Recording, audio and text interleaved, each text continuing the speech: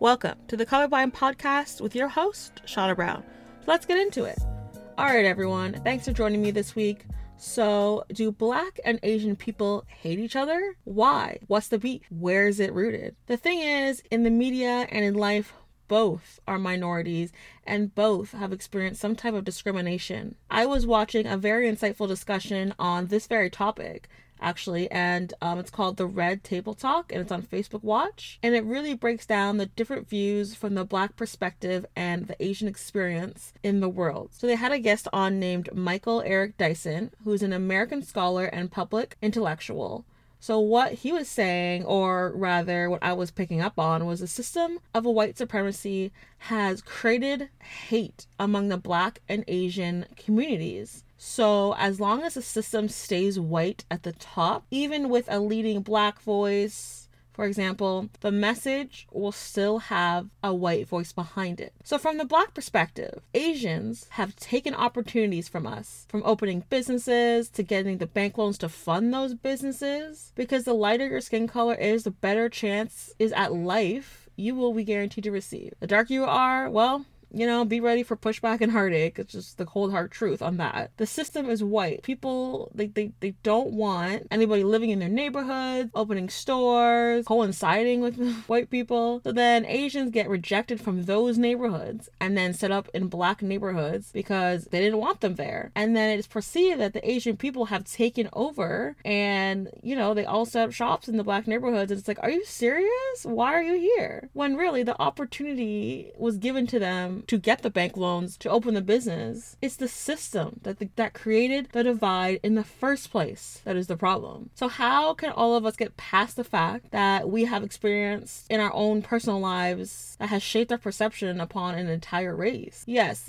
everyone has their own experience from other races mistreating them and mischaracterizing who they are and what they're about. So as an example, I have been profiled by Asian people in dollar stores, in clothing stores, but even this, I don't consider the entire Asian race to be bad. I had a few unfortunate incidents that made me uneasy, but I don't believe you can judge an entire race on the acts of a few. You know what I mean? So because you could just turn the tables and say, oh, Black people are lazy, they're never on time, they're dangerous, whatever the media wants to drum up that day. It's people who are at a disadvantage solely because they were born in the skin of the minority. So of course, the views look better white because the system of white supremacy has made it so white people will always be at the top and be afforded the options in life, such as stable living conditions, advancement in the workplace, opportunity to be granted loans for one's business, and the list goes on and on. So I feel like my perception is that Asian people keep to themselves. They don't really reach out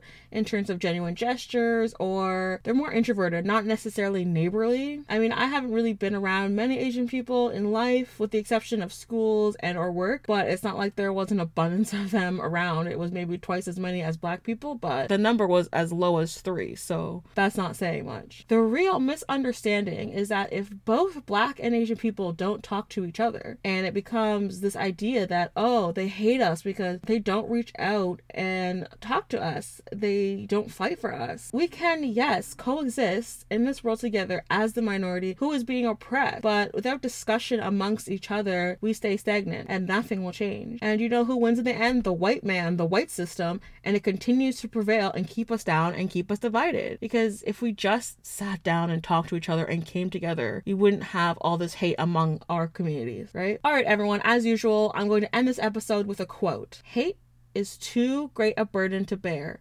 It injures the hater more than it injures the hated.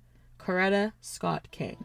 Thank you so much for listening today. Stay tuned weekly and follow the podcast on Instagram at Colorblind Podcast, and subscribe on Apple or Google Podcasts or wherever you get your shows. I'm Shauna Brown, and this is Colorblind.